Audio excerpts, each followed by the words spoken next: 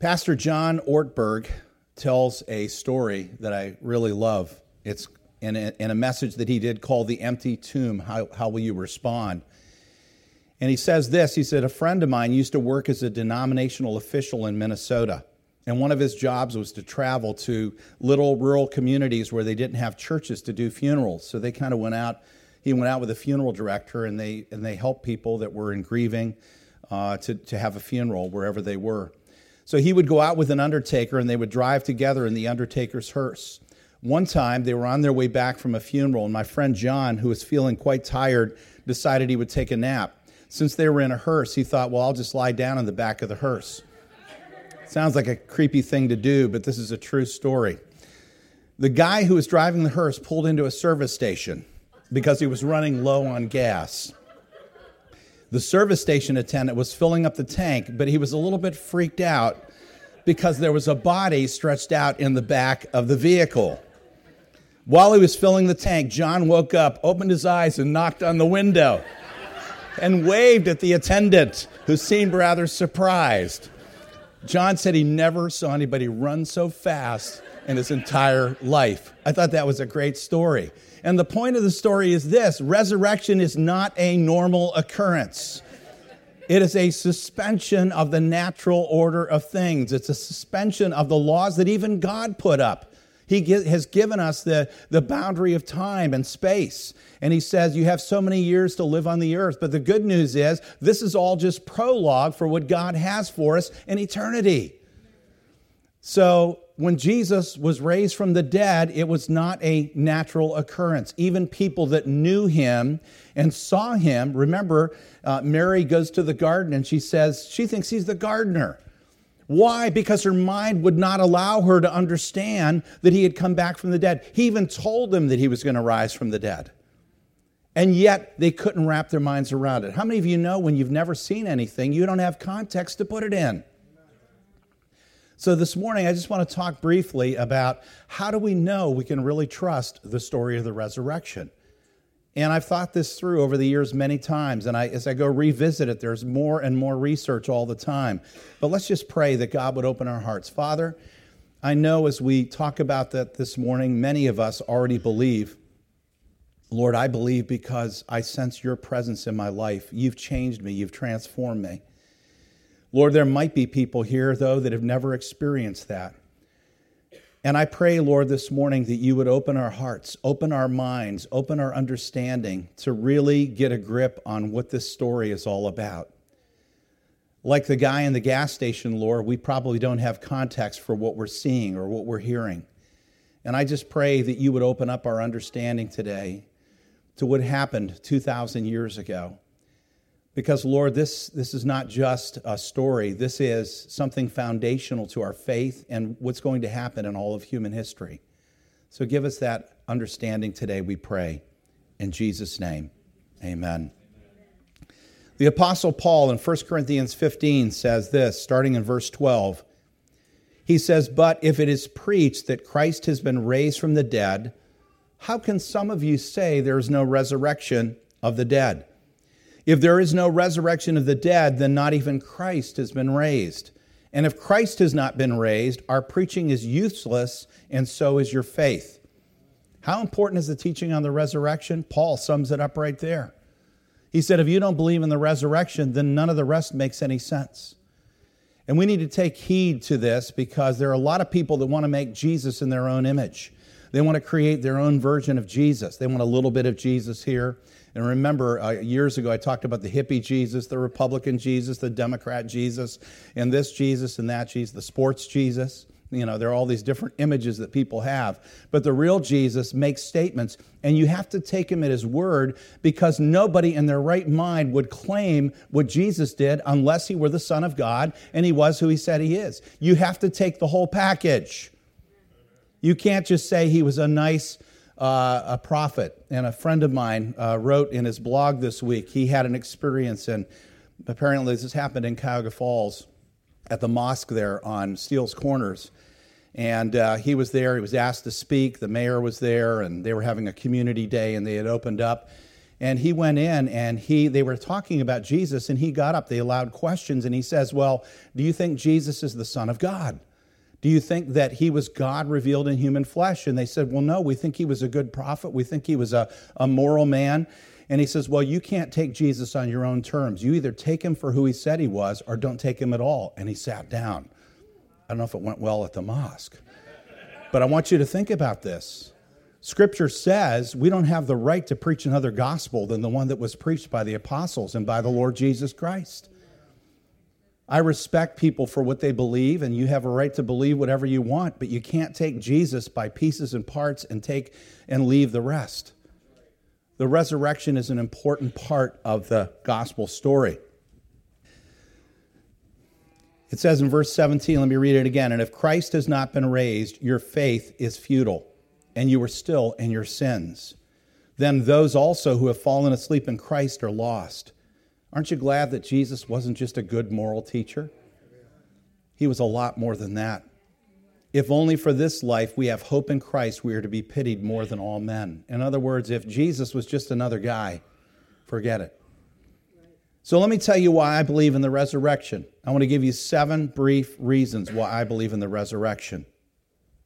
1 Corinthians 15, if we go back to verse 1, he says, now, brothers, I want to remind you of the gospel that I preached to you. And this is the first reason. There were living witnesses in Jesus' day that could not be refuted. Living witnesses. He says, brothers, I want to remind you of the gospel I preached to you, which you received and on which you've taken your stand. By this gospel you are saved if you hold firmly to the word I preached to you. Otherwise, you have believed in vain. For what I received, I passed on to you as of first importance. Christ died for our sins, according to the Scriptures. He was buried, and that he was raised on the third day, according to the Scriptures. And then he says this, and that he appeared to Peter, and then to the 12, and after that he appeared to more than 500 of the brothers at the same time, most of whom are still living. So Paul is making a statement that people had received because they were there, because they saw it. He said, though some have died, but he says, then he appeared to James and then to all the apostles, and last of all he appeared to me also as to one abnormally born. Paul in his day can boast that there are still many alive who saw Christ in those public meetings. It was something they couldn't refute. If there were people that could have refuted the statement, the matter could have been easily laid to rest, but it wasn't. Even crowds of people, as many as 500 at a time, heard him teach before he ascended back to the Father. The second reason, people don't die for something that they don't really believe in. Listen, there are lots of religious imposters out there, but they rarely will lay their lives down. They might be killed. That's different. But they will rarely willingly lay their life down. The followers of Jesus had no vested interest in standing by the resurrection story. And there were others that had claimed resurrection. In fact, the people that followed Jesus suffered greatly in standing by the truth. They made no money from the story. They lost all that they had. They gained no advancement in society. In fact, they suffered to death. Almost all the apostles died as martyrs. John Ankenberg, in an article entitled Crash Goes the Da Vinci Code, says this, quote, at the end of his life, Peter was crucified upside down in Rome during Emperor Nero's persecution, AD 64. Previous to this, Peter had written 2 epistles to help other Christians being persecuted. Peter probably wrote from Rome at the outbreak of Nero's persecution. Having already endured beating at Herod's hands, Peter wrote his brothers in Asia, probably to encourage and strengthen them in facing the Neronian persecution. It may well be that Peter recalled his Lord's injunctions, strengthen your brothers and feed my sheep. Paul, too, suffered persecution and was beheaded during the time of Nero in AD 64. The fact that the New Testament writers gave their lives in defense of their writings says something. No one chooses to die for something that was made up out of thin air. That's the second reason I believe. People who lie to support a hoax usually run before the persecution comes. Okay? Number 3, the New Testament is amazingly reliable. Did you know that the Bible is more reliable than even the documents that we have for Shakespeare that's 1,500 years younger than the Bible? We have more Testament evidence. There are more ancient documents to compare from the Bible, 24,000 copies of manuscripts that allow us to compare the different statements that were made, and they add up. It's amazing. The writings of the early church leaders in the first 3 centuries of the church confirm the New Testament. And by the way, I've heard people say, well, look, there are 4 different gospels. You can tell right there, you know, they have 4 different versions. They're just 4 different perspectives of the same event. Come on, if you're all at an event, you share different parts of what you've seen, but they all corroborate the same story. Historians of Luke, the historian Luke wrote of authentic evidence concerning the resurrection. Sir William Ramsay, who spent 15 years, is a British researcher, spent 15 years trying to undermine Luke's credentials as a historian and to refute the reliability of the New Testament, finally concluded, I have to say Luke is a historian of the first rank. This author should be placed along the very greatest of historians. And yet, researchers today won't use the Bible because they consider it partisan literature. I want you to think about this. The Bible really, the New Testament is 27 different books, all agreeing about the same thing. 66 if you take the whole Bible together. Again and again, historians have confirmed the authenticity of Scripture. They can't refute it. It happened. The fourth thing, the Roman government and the Jewish Sanhedrin. By the way, the Jewish Sanhedrin was recomposed 2 years ago. I don't know if you know that. For the first time in almost 2,000 years, there's now the Sanhedrin is back in action. We live in amazing times. The Roman government and the Jewish Sanhedrin had a powerful vested interest in squashing the resurrection story. Now, when people are in power and they control the press, and they control the military, and they control all the means of communication, how easy would it be to squash a small group of disorganized and fearful, supposedly fearful followers of Jesus? All they had to do was produce the body and put it on public display. I remember my father did not talk too much about World War II because, well, he talked about the good things after everything was over. But he was part of the U.S. Army occupation force that came into Italy after the Nazis had been chased out back into Germany and the fascists in Italy had been put down. He said that when he arrived in Milan, the former dictator Mussolini's body was still on display at a gas station in Piazza Loreto. And they left his body there, he and his girlfriend's body, as a testament to the people so that they could see that the great dictator and all the fascist movement was over. It seems like a really cruel and nasty thing to do, but it was the only thing that gave people hope that he was not going to come back and that the fascists were not going to be able to take over the country again. The Roman and Jewish leaders could have done the same thing with Jesus. All they had to do was come up with a body, and they couldn't do that. There was no body.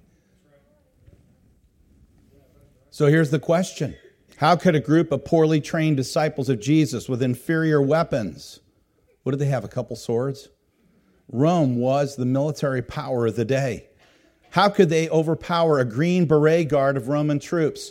Remember that Pilate stationed a guard of 16 troops around the tomb where Jesus was. These were highly trained troops. Do you know what the penalty was for not following through on what Pilate had commanded them to do? Death. These guys had a pretty good reason to guard that tomb and to make sure that that body was there when they needed it. Guess what? One angel. Listen, we don't know how many angels. All I know, it doesn't take many. These troops were professional. The tomb was sealed with Pilate's seal and ropes that were stretched over the rock and sealed with wax, sealing wax with Pilate's ring. Sealed by his authority. To break Pilate's seal meant death. The disciples had already fled the scene of the arrest. So they would have had to come in and overpower a green beret guard of 16 people. break Pilate's seal, and roll a rock that weighed 1.5 to 2 tons away, and then get Jesus out. Matthew 27, verse 62 says, the next day, the one after preparation day, the chief priests and Pharisees went to Pilate. Sir, they said, we remember that while he was still alive, that deceiver said, after 3 days I will rise again. So give the order for the tomb to be made secure until the 3rd day. Otherwise, his disciples may come and steal the body and tell the people that he's been raised from the dead. This last deception will be worse than the first. They were ready. Something you find out about the Jewish leaders that were corrupt, at least they listened to Jesus. They knew what he said. Take a guard, Pilate answered. Go make the tomb secure as you know how. So they went and made the tomb secure by putting a seal on the stone and posting guard. There you have it. Despite the attempts of the Jewish, Roman, and provincial leaders, 3 days later, the tomb was empty. The followers of Jesus said that Jesus had been raised from the dead, and nobody was able to refute their story. Now, Matthew's account tells us tells us really what happened behind the scenes, what actually happened. Matthew 28:10, Jesus said to them, do not be afraid. Go and tell my brothers and go to Galilee. There they will see me. This is after the resurrection. And while the women were on their way, some of the guards went into the city and reported to the chief priests everything that had happened. Now, if you were one of those guards that was guarding the tomb, what would you be doing about now? Head to Syria, turn right, go to Turkey, keep going, Iran, Iraq, just keep going that way, okay? They had a problem, okay? It says some of the guards went into the city and they went to the chief priests. Notice they didn't go to their Roman commander because they knew it was going to happen. They would have been killed. When the chief priests had met with the elders and devised a plan, they gave the soldiers a large sum of money, telling them, you're to say his disciples came during the night and stole him away while we were asleep. If this report gets to the governor, we'll satisfy him and keep you out of trouble. The fix was in. So the soldiers took the money and did as they were instructed, and this story has been widely circulated among the Jews and Americans and Europeans and other people to this day. I added that last part. The fifth reason why I believe in the resurrection. There are some people that say perhaps Jesus wasn't dead. As a matter of fact, this was called the swoon theory, that Jesus maybe just swooned, he passed out, he had a bad time on the cross, and they put him in there's actually a name for that he was in a coma and that he was revived by his disciples. A woman wrote radio Bible teacher, J. Vernon McGee. Anybody ever listen to Jay? He's still on the radio. I love his voice. J. Vernon McGee. And she wrote to him, and this is what the letter she said. She said, Pastor McGee, our preacher said that on Easter, Jesus just swooned on the cross and that the disciples nursed him back to health. What do you think? Now, if you know J. Vernon McGee, you know he's going to be a little bit sarcastic here. He says, Dear sister, beat your preacher with a leather whip for 39 heavy strokes, nail him to a cross, hang him in the sun for 6 hours, run a spear through his heart, embalm him, put him in an airless tomb for 3 days, and see what happens. And get back to me. Don't you dare. I believe in the resurrection. So could Jesus have been buried and been in a coma state and revived? Here's what we know. Again, Roman soldiers who carried out crucifixion knew very well what they were doing. They made sure that Jesus was dead before the burial. The lance in his side with the blood and water was evidence that his heart had burst, that essentially he had died of cardiac arrest and it was over. That's why the soldiers did not break his bones. He was already dead. A lot of times when people were on the cross, they would actually break their leg bones so that people would die faster. It sounds like a terrible thing. There's nothing good about crucifixion. But it was compassionate to let them die sooner. He was then prepared for burial by his friends. The body of Jesus, in accordance with Jewish burial customs, was wrapped in a linen cloth, and they would wrap it from head to feet. The first, I think, was called a winding cloth. They would wrap it around. And each layer, they would put more herbs. 100 pounds of aromatic spices were mixed together to form a gummy substance. And they were applied to the wrappings of cloth around the body. After that, they would wrap it around like this. And he was placed in a solid rock tomb. An extremely large stone was rolled against the entrance of the tomb. Large stones weighing approximately up to 2 tons were normally rolled by means of levers against a tomb entrance so people could not get in and rob things that were left in the tomb. So his body was wrapped with a cloth from head to foot, and then he was wound by a winding cloth to keep the spices in place. If he had been alive, would his friends have bound him and prepared him for burial?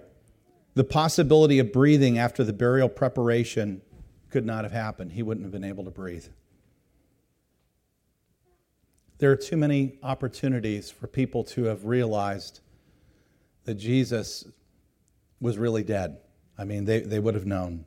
The sixth reason that I believe in the resurrection is the historians writing in Jesus' day confirm the story.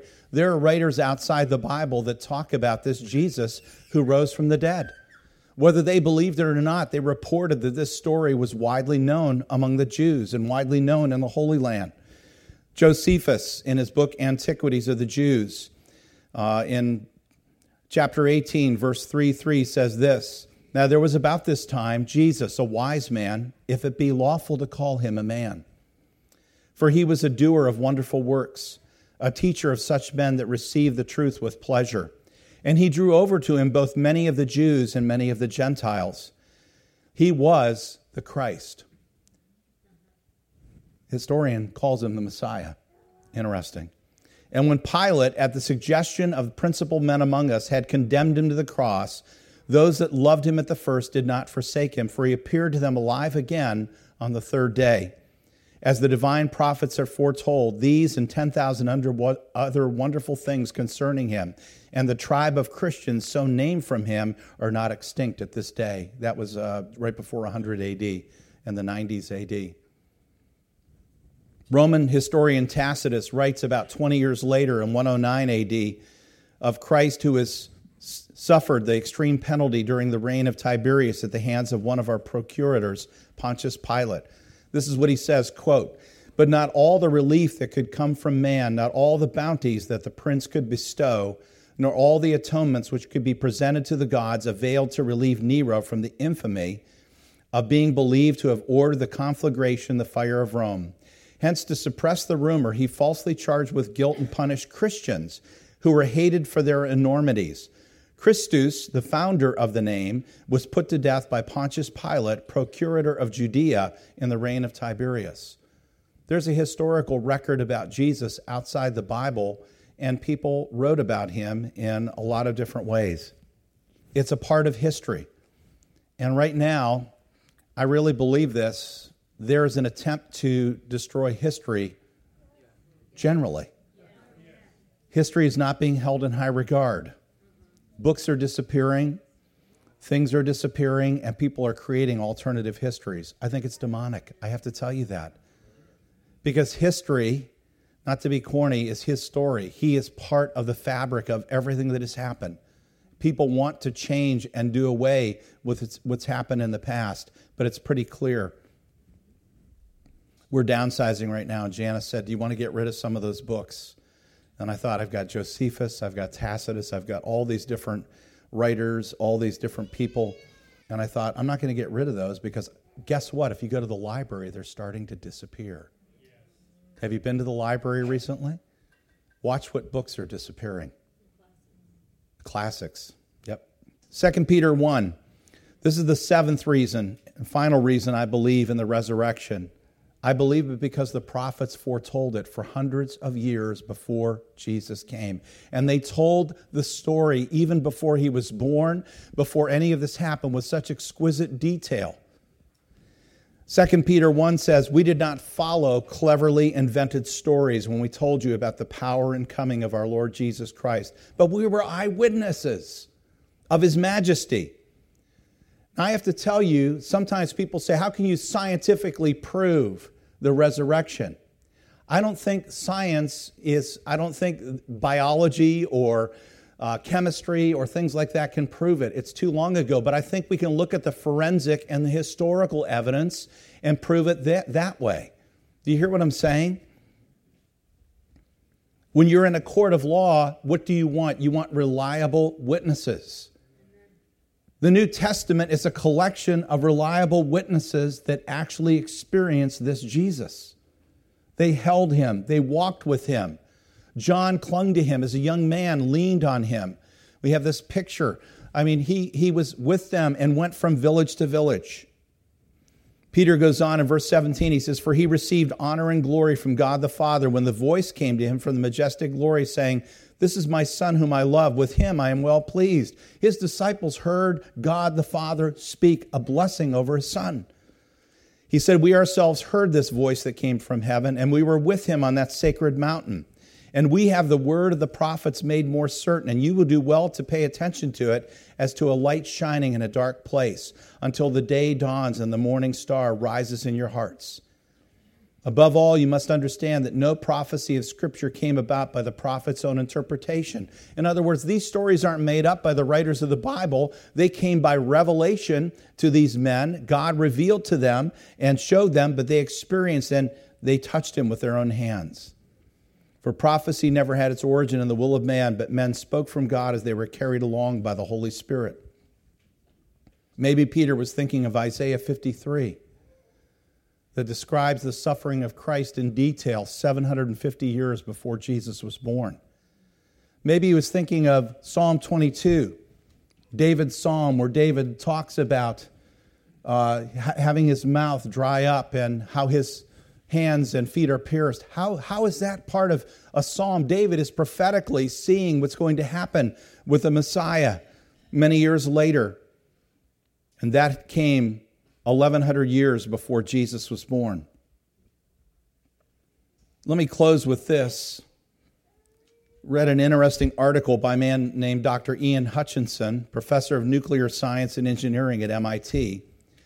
And I guess they have a Bible study. They have a group of professors that are Christian that meet together. I love this. He explains why he and his Christian colleagues at MIT agree with believing scientists of previous ages. And I don't have time to read the whole article, but he talks about Sir Isaac Newton. He talks about Blaise Pascal. He talks about all these amazing scientists from previous generations that believed in Jesus. He says, "We believe in a literal, bodily, historical resurrection of Jesus Christ. Science cannot and does not disprove the resurrection. Natural science describes the normal, reproducible working of the world of nature. Science functions by reproducible experiments and observations. Miracles are, by definition, abnormal and non-reproducible." We can recreate natural laws. You can't reproduce a miracle, okay?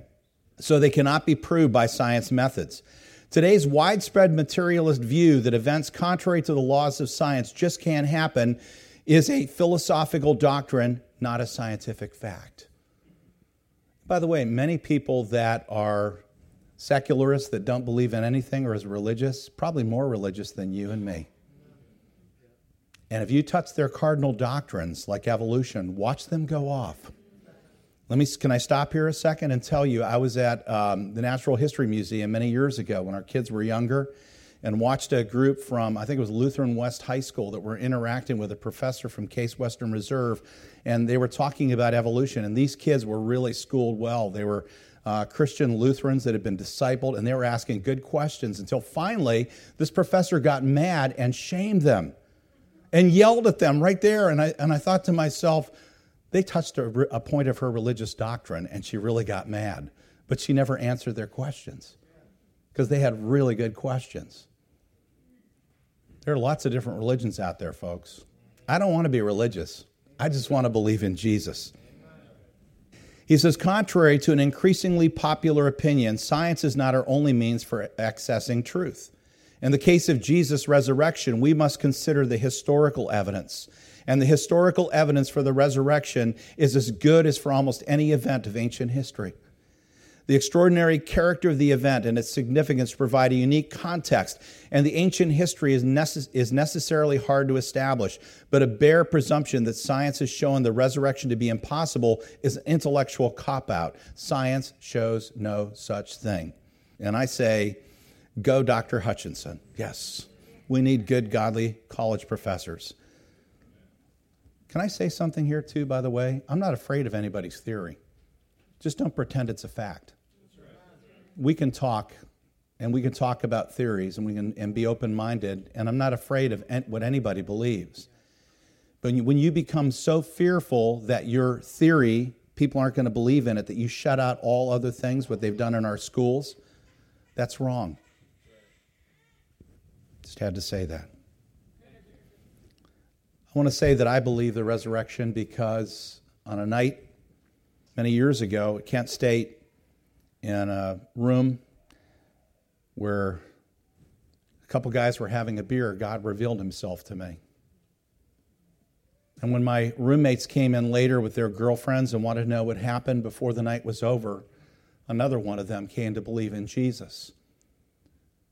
And he had my roommate Joe had such a spiritual revelation that night because he had to be delivered from a demonic thing. And this is the first time I ever experienced things like, and he called out the name of Jesus and the power of God fell on him. And he said, this is real. I believe it because God has revealed himself to me. I've experienced his resurrection power. That doesn't mean I don't want to know intellectually, because I do. I want my head and my heart to agree. And it's okay to ask questions. So here's my question for you. Do you believe? Do you believe in the resurrection? The late Wolfhart Pannenberg, who was a Lutheran theologian, sums up what could be the real issue why many don't believe. He says this, quote, "The evidence for Jesus' resurrection is so strong that nobody would question it except for two things. First, it's a very unusual event. Second, if you believe it happened, you have to change the way that you live." Could that be the real issue why some people don't want to talk about the resurrection? Because if Jesus did rise from the dead, his words take on a new dimension. And it demands that we live our lives a different way. It demands that we hear what he had to say. And if we will, experience the transforming power of the Lord Jesus Christ in our lives. Can we just take a moment, and I just want us to reflect on what I shared today. Let's just bow our heads.